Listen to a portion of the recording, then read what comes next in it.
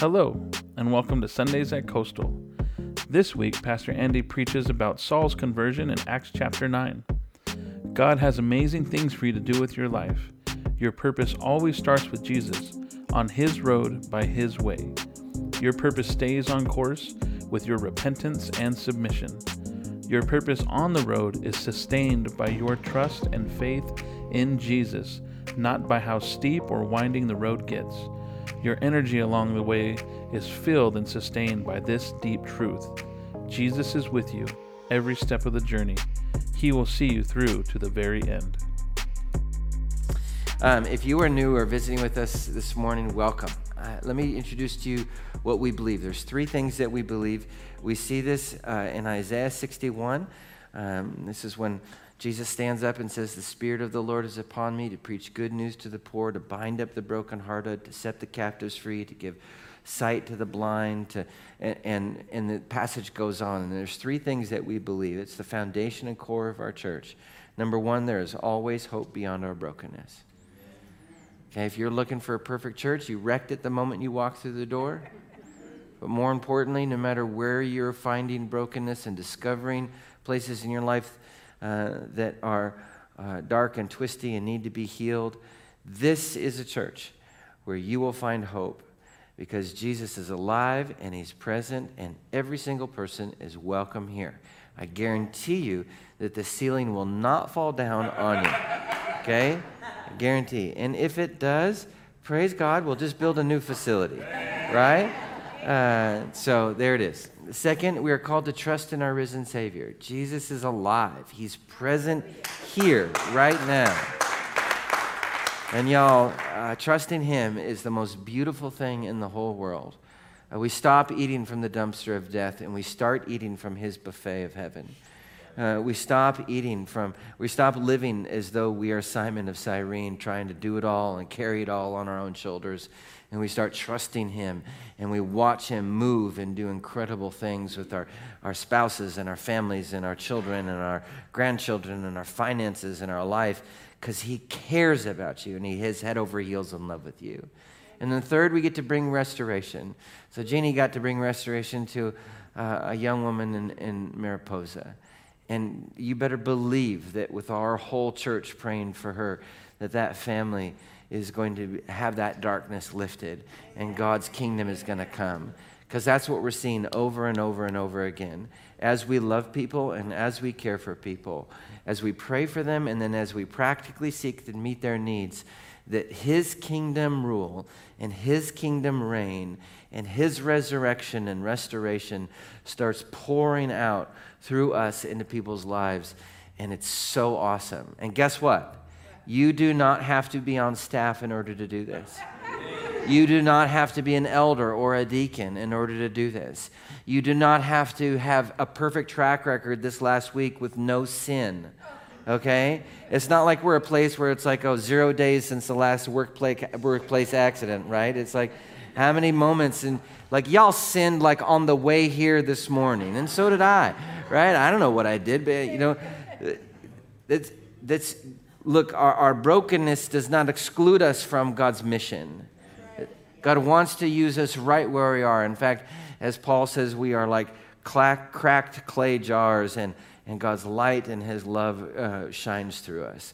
So I'm so grateful for you all, and I'm so thankful for you all.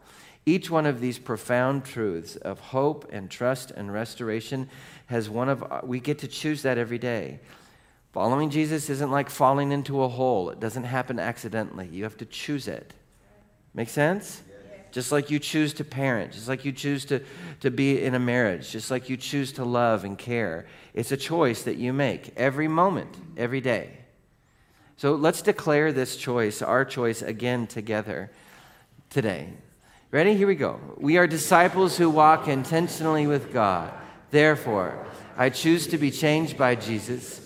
I choose to seek Jesus first, and I choose to join Jesus in His resurrection work. So today's passage is one of three incredible moments in the early church, which is the last 3 weeks that we've been in the book of Acts, where the Holy Spirit does what no one thought was possible The Holy Spirit reaches and transforms a Samaritan sorcerer. That was 3 weeks ago. It's stunning on so many levels. How could someone so steeped in demonic bondage, in their own ethnic and long religious opposition to Jesus, how could they ever come to know Jesus? You ever know someone like that? Someone so steeped in their own demonic bondage, in ethnic and religious opposition and resistance to Jesus, you think there's no way God could save them. God does. Only the power and beauty and love of Jesus, moving through the Holy Spirit, could rescue someone so lost. Then last week, if you thought Simon the sorcerer was hard to save, how about someone in the highest levels of government? A lawyer.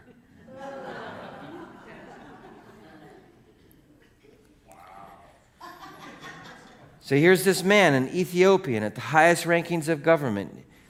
And somehow,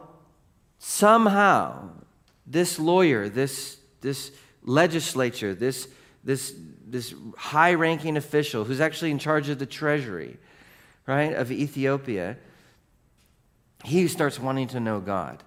That's a miracle in and of itself. And he shows up to Jerusalem to worship God, but as a child, he had been mutilated when his parents sold him to the Ethiopian government. And as someone who was a eunuch, who was mutilated, he could not enter into church.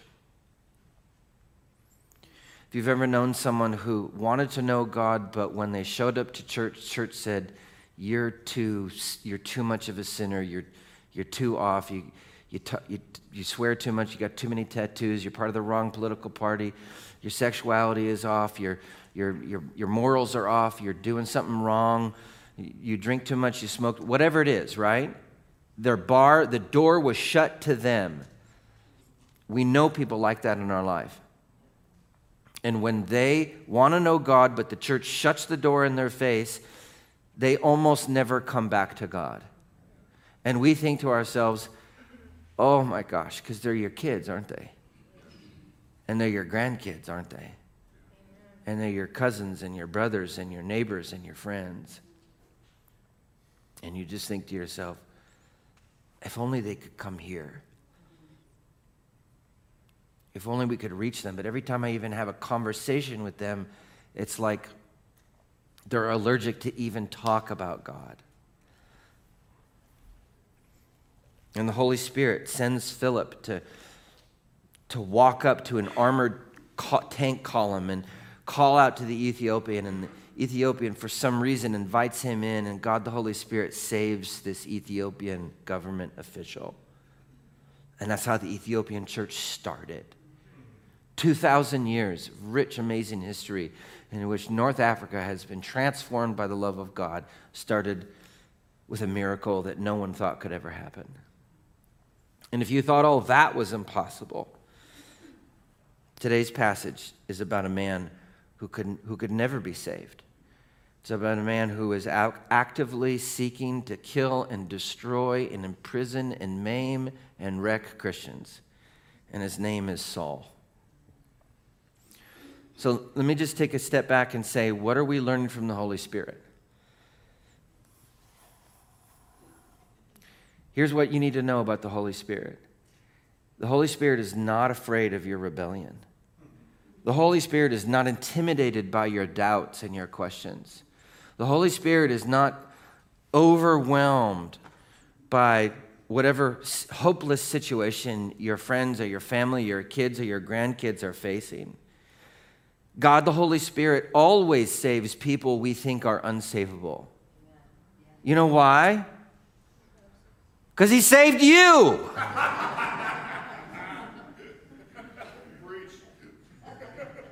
We are not here this morning or listening online because of our goodness or our moral virtue. We didn't pick up the cross and say, you know what, Jesus, I'll take part of that resurrection or that crucifixion as well because I'll save myself. We won't get to heaven and go, God, you did 75%, but that 25% I did, man, that really brought me home. Thanks for taking it to the 10-yard line, Jesus, but I punched it through into the end zone. Wrong. All of us will fall on our knees before the King of Kings and Lord of Lords and say, you alone will receive all glory and all honor and all praise because you alone saved me. Amen? You were ransomed, stuck in prison, bought with a price, the love and blood of Jesus. Amen.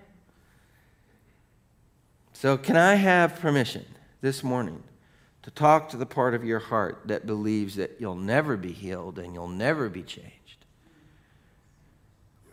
Yes. Absolutely.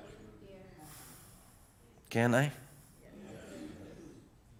I know there's a lot of walls. I know there's a lot of cynicism. I know there's a lot of things in the way. But I'd like permission to walk into that place today and talk to you about the love of Jesus. So can we pray? Will you pray with me? Will you pray, not just with me, but pray for the people around you? Would you pray with me? Those online, would you pray with me?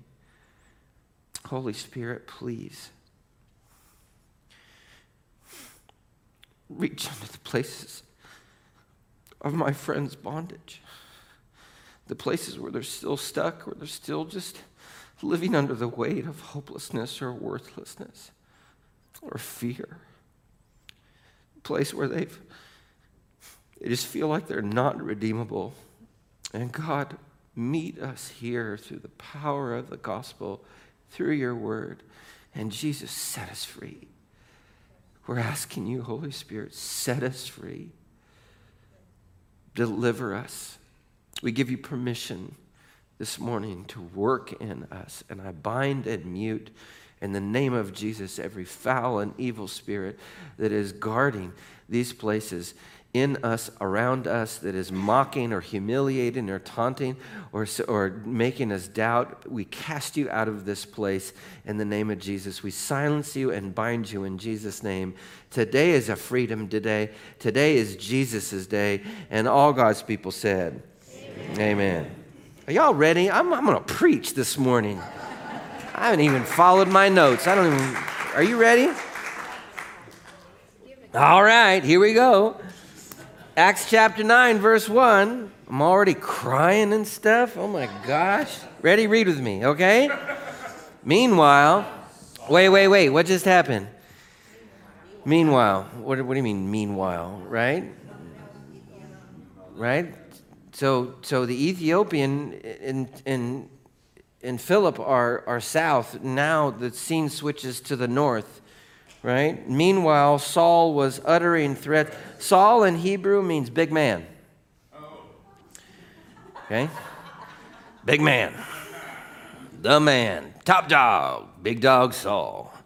He was uttering threats with every breath and was eager to kill the Lord's followers. So he went to the high priest. That's bad news. Now, Saul was there when Stephen got killed. So he was just like feeding frenzy. Let's go. Religious purification time. We're going to destroy all the heretics. We're going to flush them out of town. It's a great time to round up political opposition, religious opposition, and cleanse the nation. All right? It's bad when the high priest is also the governor. Okay? Because that's the high priest's job. He's the religious leader and the governor. Can we just say thank you, Jesus, for living in a country where church and state are separated? Yes. Right? That's good news. That's good news. Okay? So Saul goes to the high priest. Verse 2. He requests, read it with me. He requested letters addressed to the synagogues in Damascus asking for their cooperation in the arrest of any followers of the way he found there. Okay. Paul is literally saying, listen, we've cleaned up Jerusalem. We've pushed the Christians out by and large of Jerusalem. We've got that taken care of. High priest, can you weaponize the religious discrimination we've done here, and so we can send it out to all the different cities in the Arab in the known world. Okay, and so the first major place where most Christians fled from Jerusalem was to Damascus. That's the next major city north, right? If Jerusalem is LA, Damascus is San Francisco. Picking up what I'm putting down? Yes. Geographically, they're about the same distance away. Damascus might be Vegas because it's a little bit east as well, but basically the same difference. And so Paul's like, you know what? Why not stop at Jerusalem? Let's go arrest them and do that there. And he's asking to talk to the local synagogues, which means that he's going to have the local community hunt down, arrest, bind, and then bring back Christians, Jesus followers, to be imprisoned. Does that make sense?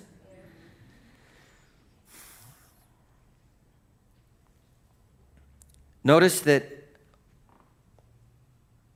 what the Christian movement is called. It's called the way. In Greek, this is the word hodos, H-O-D-O-S. It's actually technically O-D-O-S, but the first O in hodos is pronounced with an H. In the Old Testament, the Greek word ex means like exoskeleton, out. So exodus,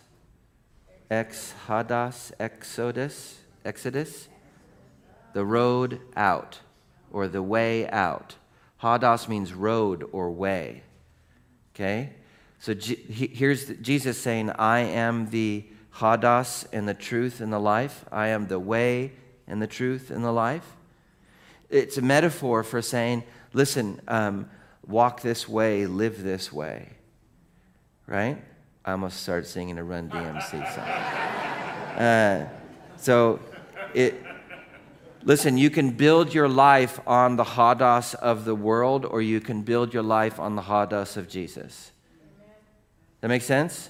The hodos of this world, the way of this world, the road of this world has particular rules to it. Me first, my way, rely on myself, do whatever it takes to win, blah, blah, blah, blah, blah. Yes? The Jesus way is different. We're going to see that today. Paul's road, Paul's way, Paul's way is violence, forcing, right? Destruction. And everything that's going to happen, ironically, is going to happen next on the hodos. So Paul's trying to destroy the Jesus movement, the Jesus way, and he's on a hodos, on his way to do that. Okay? Let's keep on reading. Verse 3.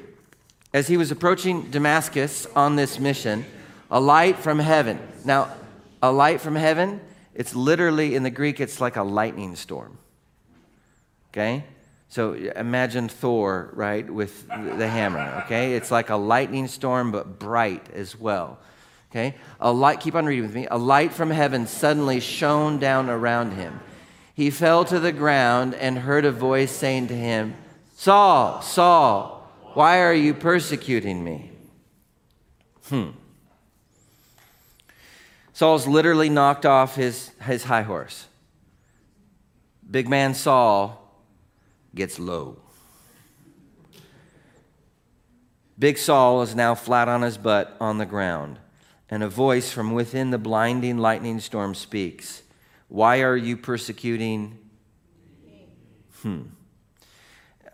Saul's probably freaking out. Is this ghost someone I've hurt? Is this Stephen, whom I helped stone, coming back to haunt me? But something in Saul knew that the voice didn't just belong to a man. This is the voice of someone far more powerful. That's why, verse 5, Saul says this, Who are you, Lord? It's a good question. That's a good question. Who am I hurting? That's what Saul wants to know. Who am I hurting? Who am I persecuting? Because Saul didn't believe that he was doing anything wrong. His arrest of heretics was protecting the Jewish nation, protecting the honor of God. Ultimately, in Saul's thinking, it was an opportunity that when he would imprison the heretics, he'd be able to talk to them and say, listen, you need to repent, you're out of line. And they would come back to God. Saul thought he was doing them a favor. until this moment. And then he says, who am I hurting? Verse 5 continued. Read with me. And the voice replied, I am Jesus, the one you are persecuting. Oh no. A couple of things to understand here. First, when Saul is beating and hurting and torturing and imprisoning Christians and destroying their homes, Jesus feels it. Why? Because the moment that you say yes to Jesus and are filled with the Holy Spirit is Jesus, it's the third member of the Trinity, which means that everything that you feel now, God, including Jesus, feels. Everything that you experience, God experiences. Do you understand that? Yeah. Every moment of loneliness that you have, every moment of pain, every moment where you felt despair, or hopelessness, or fear, God is literally going through that with you.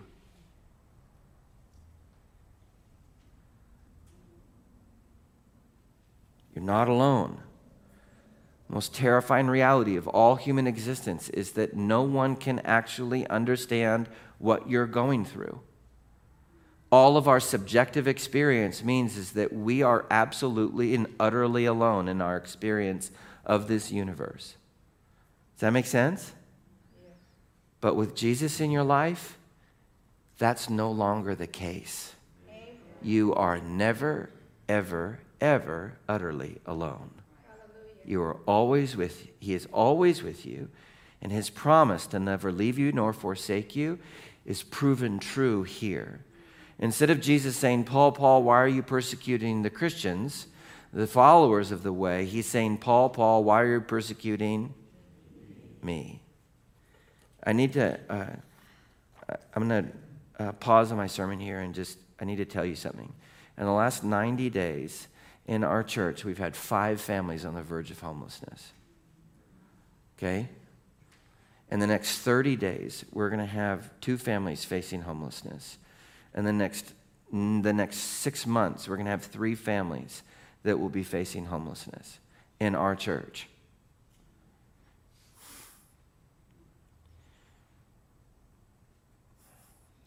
You guys, Jesus is going to feel that too. Look, y'all, I know most of us don't have a lot of money. Some of you are sitting on a gold mine. Can we buy a house?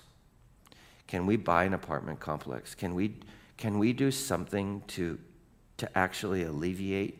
We'll make it an investment, right? Or just give the money away. I don't care. Doesn't matter to me. We'll figure it out. But can we buy some or figure out a way to make sure that no family in our church goes homeless? Can we do that? Because I don't want to go to heaven. I don't want to be here 6 months from now and Jesus to say to me, why am I homeless living on the streets when we have all of this? You know what I mean? Like, we can do something about this. We can make something happen. You know of rentals. You know of, we can come together and make sure that families in our church, literally people sitting next to you right now, are not on the streets in a couple of months. Can we do that? Yes. If you have resources, if you know of rentals, will you contact me? Because let's solve this. Yes. Amen? Amen? And even if you're living across the seas, we'll just send people to London, where you live. Okay? Okay.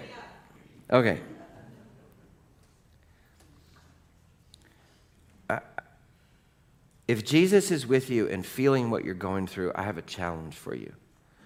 And the challenge is this. It's time to stop living as though you're alone. It's time to stop living as though God doesn't really actually understand how you feel. It's time to stop living as though God is way out there and you're here and you've got to get to him. It's not how it works. He's with you. You don't have to clean up that pile before you get to God. He's with you right now, looking at it side by side with you. And maybe there's a nickel in there. I don't know. Maybe not. you don't have to do that work alone because you're never alone. Amen? There was a woman in France who was found sick, homeless, living on the streets. When the authorities discovered her identity, they also found that she had a multi-million-dollar, gorgeous, fully furnished apartment in the heart of downtown Paris. And they couldn't believe it, that she was homeless. And you know what they also discovered? That in her bank account, she had millions of euros. Like she was absolutely set. Is that my alarm? Is it going off?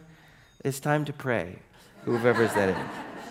Why was she living on the streets, hungry, sick, and filthy? Well, this is what we do.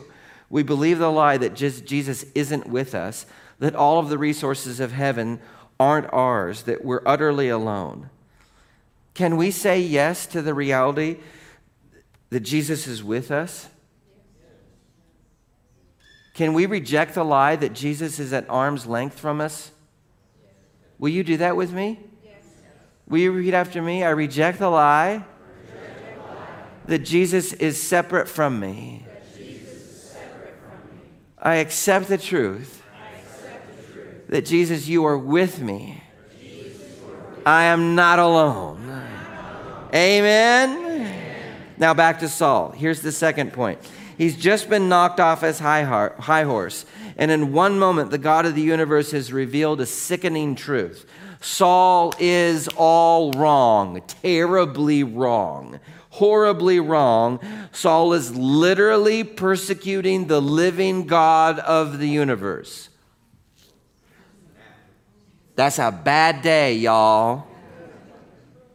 Okay? So many people go to church, and tragically, they don't want to meet Jesus. They say they do, but they don't. They say they want revival for the Holy Spirit to descend in power, for people to Jesus, to change lives, to bring salvation and healing. But the reality is that some of you don't want that at all. Why? Because you're going to get knocked off your high horse, that's why. You will come face to face with the reality that you thought you were right. Oh no, I'm wrong.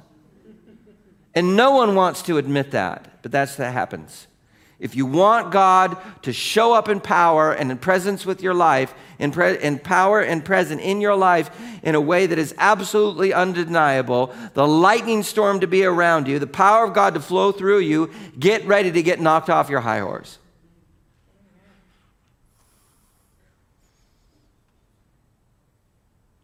You have to actually accept and believe the gospel. Next slide.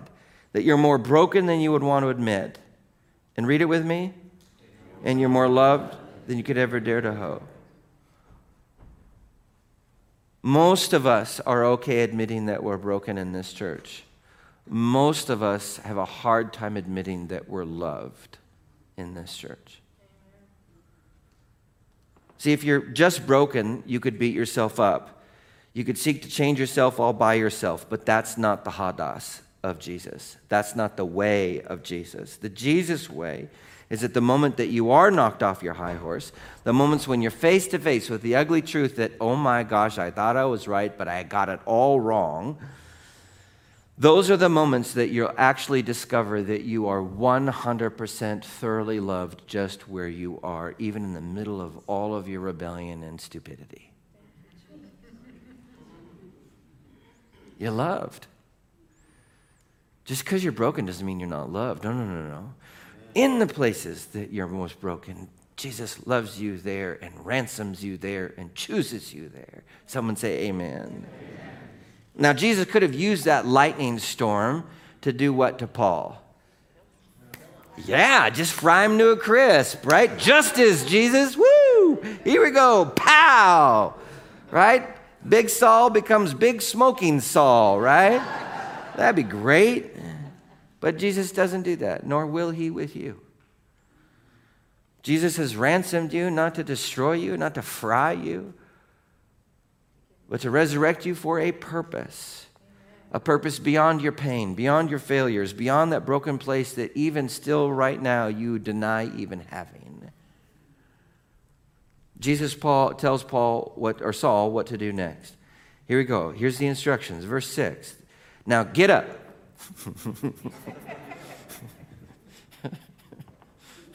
Just got to picture it, right? Lightning storm. Pow! Boom! Saul's off the horse. Stop persecuting me. Who are you? Jesus. Get up. So great. Go into the city. Would you want to go into a populated city after being thoroughly exposed as a fraud? No, I'd want to go into the country and hide. Is there an Airbnb that no one knows me at that I can go? Right? And you will be told what you must do. I love it. No further instructions. Right? Immediately, Jesus is like, trust me. Verse 7, read with me. The men with Saul stood speechless. Just picture it.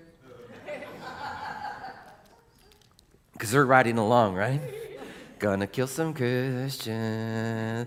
We are right and they are wrong. We have power. Pow!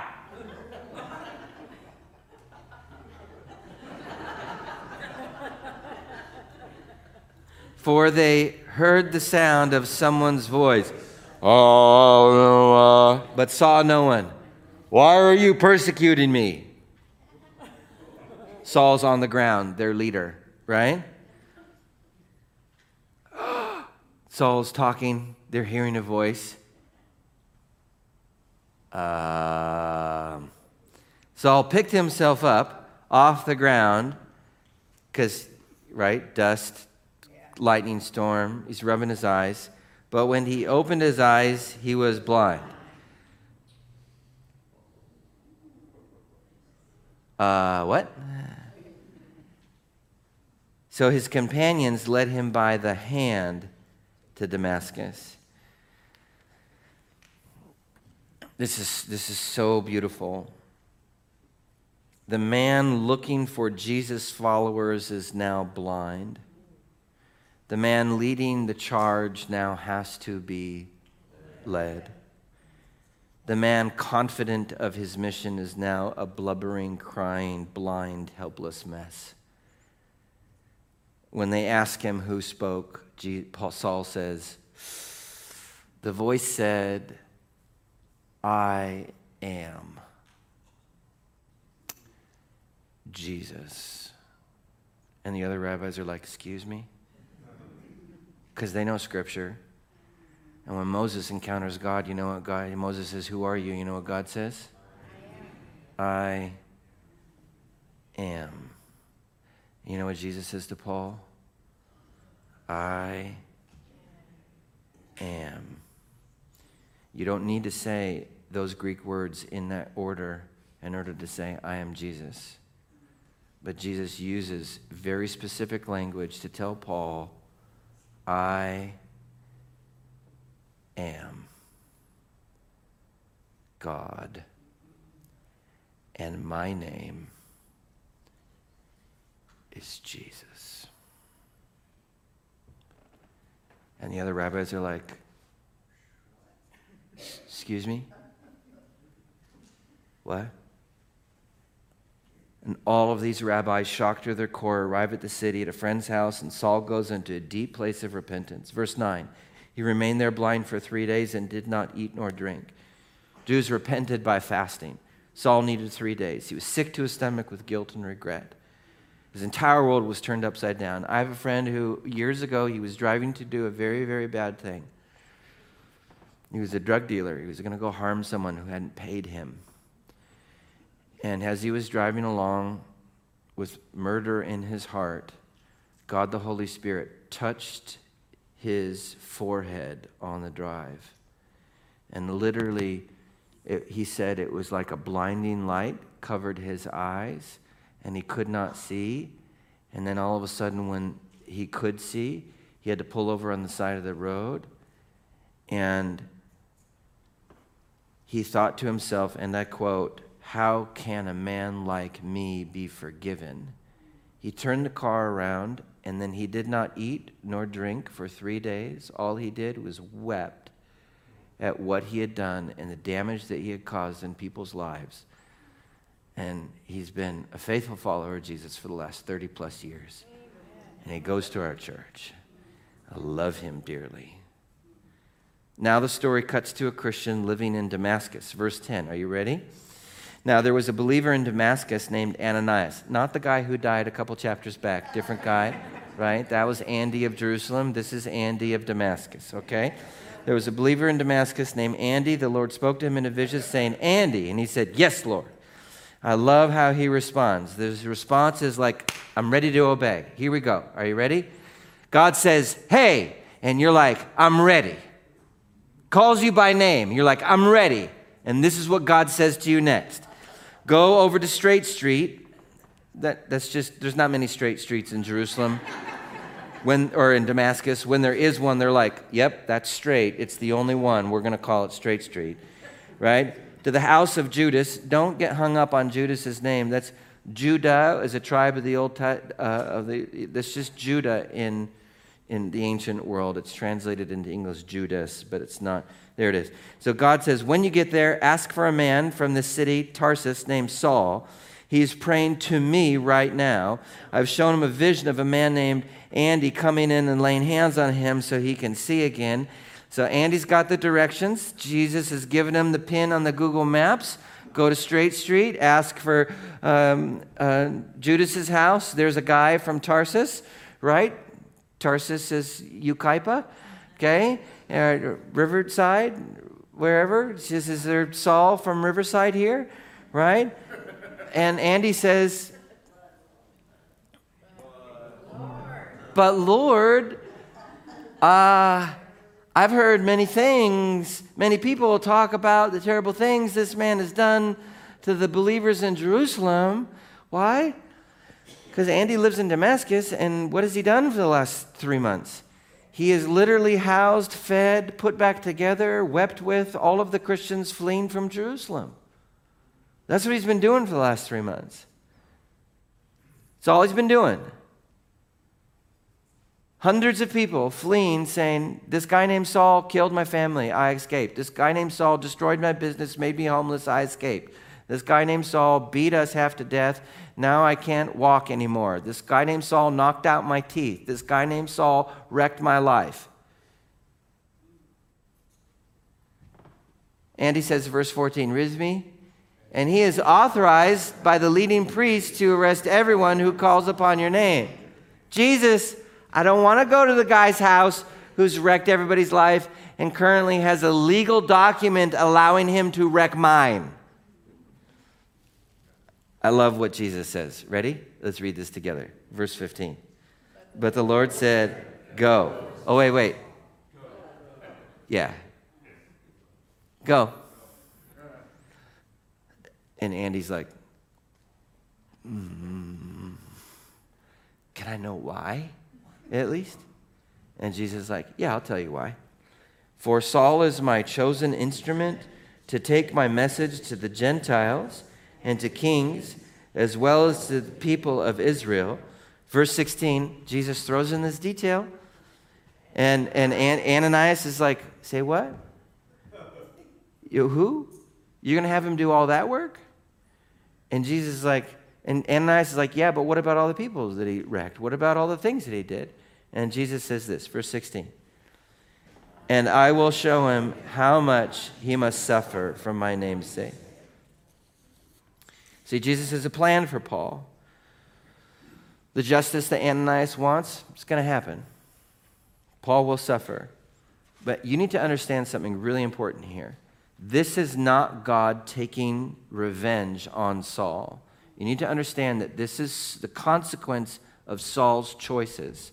Saul had literally set up a system in which Christians were legally now persecuted. You understand? So when Paul becomes a Christian, guess what's going to happen to Saul? He's going to be persecuted. That is not God taking revenge on Saul. That is Saul suffering the consequences of his own actions. You need to understand something really important about this life. Jesus will never, ever condemn you. He took the condemnation on the cross. Jesus is never going to make you suffer. He's the one who suffered on the cross. You will suffer the consequences of your own choices. You understand? You will suffer the consequences of other people's choices. That is not God's doing. Don't blame him. That's their choice or your choice. When I did not listen to my father when I was 12 years old, and he said, be careful chopping kindling, and I said, okay, and I wasn't careful, and I chopped this finger in half, I still have the scars. And it works. But I could only do this for a long time. That make sense? You suffer in your own body the scars of other people's choices and your choices. That's not God's doing. That's our doing. You need to understand something about Jesus, too. The place of your deepest brokenness will also be the place where you and your family discover that you are loved the most. Your consequences that you suffer, that God's not doing to you, but you're going to suffer those consequences of your choices and someone else's free will, and I know it stinks, but please, there's hope there. You'll discover God's provision there, God's love there, God's covering for you there, even in the pain.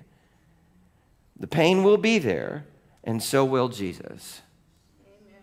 You are never alone.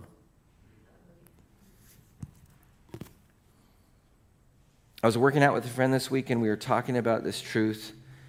My friend's child is really struggling right now. It's been hard, really hard. No advice is helping. Outside help isn't making a dent. It's just hard. And my friend has been going alone for a while. He's like Simon the Cyrene. I got this. I'm a man up. So as we're sweating and lifting and lunging is a cruel exercise. Like whoever invented this, right, is currently living in hell. Like right? That just hurts. Okay? Yeah. And we began talking about what it would be like for his child if he has a daughter, what it would be like if his daughter had encountered a father who was honest about his own brokenness and also confident finally that he's loved by Jesus in those places of his brokenness. Can you imagine if that's what your parents gave you? Some of you had parents like that. You are so blessed and lucky. Can you imagine if your parents taught you that all the time? If your parents said to you and were honest with you about where they were failing and where they were broken in their life, but also absolutely confident that they were loved in that place? That's the power of the gospel. You have the ability to do that right now as a parent, no matter how old your children are. It is a gift that will change generations. The way, the Jesus way, the Hadas of Jesus, is mercy and grace and love in the place of your gifts and also your brokenness. And when you're a child, you don't want advice as much as you want to be loved. Does that make sense? You don't want to be fixed. First, you need to be loved. Amen? The fixing will come later. Only when first you know that you're loved. Did you know that you're loved right now by Jesus?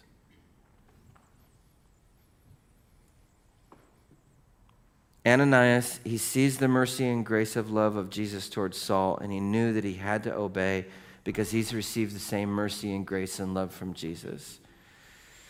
You need to understand the gravity of this moment right now. Big Saul will have a name change. His name change, he'll go from Big Saul to Paul. Paul in Greek means little man. Wee man. Big dog to wee man. Big Saul to little Paul. Okay? Right? Paul will plant hundreds of churches across the Mediterranean while he's a Christian. He'll write 1/3 of the New Testament, but not without Ananias choosing to obey. Listen, your obedience matters. You have no idea what's the consequences of your obedience in 100 years. But I guarantee you that if you could see the impact of your faithfulness 100 years from now, you would take your obedience seriously. Does that make sense? It would matter to you. In heaven, you will see what the consequence of your obedience over hundreds of thousands of years. Please, please, please listen. You matter. What you do matters. The generosity that you have matters. Your forgiveness matters. It shapes generations to come. What you do matters. Living with Jesus at the center of your life, in your heart of hearts, listening to him, obeying him, understanding and living the way of Jesus in the gospel, it changes history. It always has. It always will. Somebody say amen. So, verse 17. So, read this loudly. So, Ananias went and found Saul. Such a huge thing in such a simple little sentence. That sentence weighs 100 million pounds. Changed the course of the world. He laid his hands on him and said, Brother Saul, not enemy, not how could you, not you stinking Brother Saul, the Lord Jesus who appeared to you on the road has sent me so that you may regain your sight, don't kill me, and be filled with the Holy Spirit. Instantly, something like scales fell from Saul's eyes and he regained his sight, and then he got up. You know what he did? He got up and then he got down again. He got up and then he went down again. He got up and he said, oh my gosh, I am dead without Jesus. And only he can raise me back to life. There's a part in your heart that you feel like you've been protecting it. It's a wound that maybe no one has actually heard or had the courage to cry over. It's a place where you feel alone. I know it. I know what it's like to be unloved for many years. I know what it's like to feel hopeless for many years. And your circumstances, it just reaffirms and re-wounds you here. And I'm here to tell you, Jesus will save you. He loves you. Let him into that spot.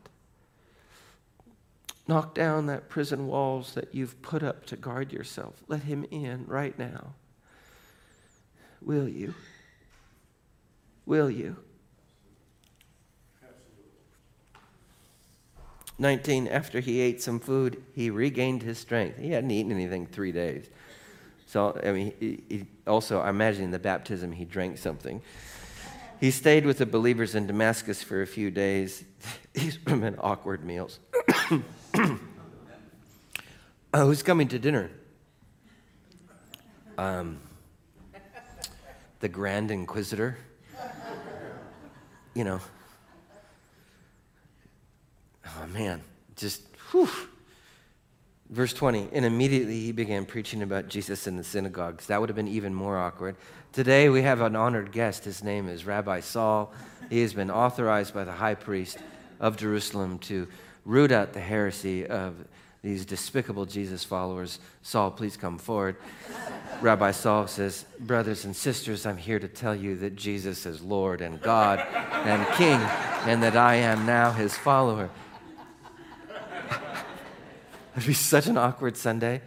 Listen, we're all going to become Mormon. We have magic underwear in the back, and, tithe 10% or you're going to hell, and that's it. That would be such a weird Sunday, right? And they're all, what? Didn't he? Wait, what? I love it. Listen, God has amazing things for your life.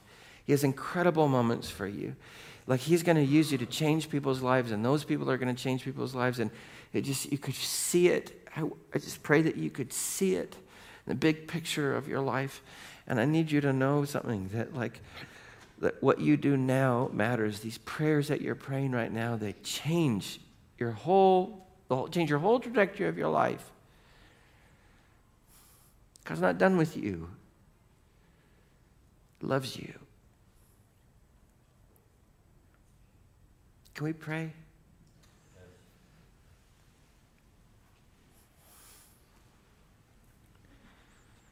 Jesus, would you please remove the scales from my friend's eyes? Brothers and sisters, would you just wipe your eyes for me? Lord, take away the disillusionment right now. Wipe your eyes again, friends, and bring hope to their vision. God, may their vision, may they see you clearly. May they see your love clearly. May they see your hope, Lord Jesus. May they know you and love you and adore you.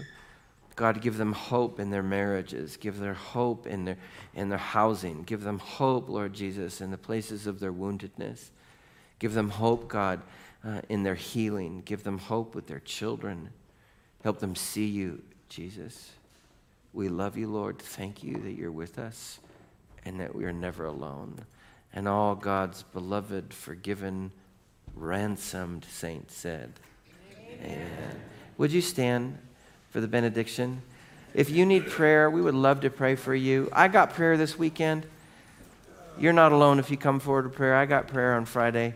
If you want to come have prayer, come. I will pray for you right now. Now may the Lord bless you and keep you. May the Lord make his face to shine upon you and be gracious to you. May the Lord lift up his countenance, that's his delight in you, and give you the peace that passes all understanding. In the name of the Father, and the Son, and the Holy Spirit, and all God's people said, Amen. God bless you guys. Have a great day.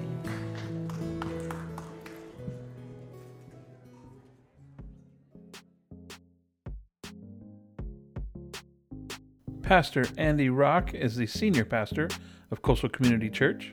It's located in Grover Beach, California, and serves communities across the Central Coast. Join us online each week on Sunday morning at 9 a.m. for our weekly live stream. We also have 2 in-person services at 9 a.m. and 10:40 a.m. in our sanctuary. Coastal Community Church is located at 1830 Farrell Road, Grover Beach, California. For more information, visit our website, www.mycoastal.org.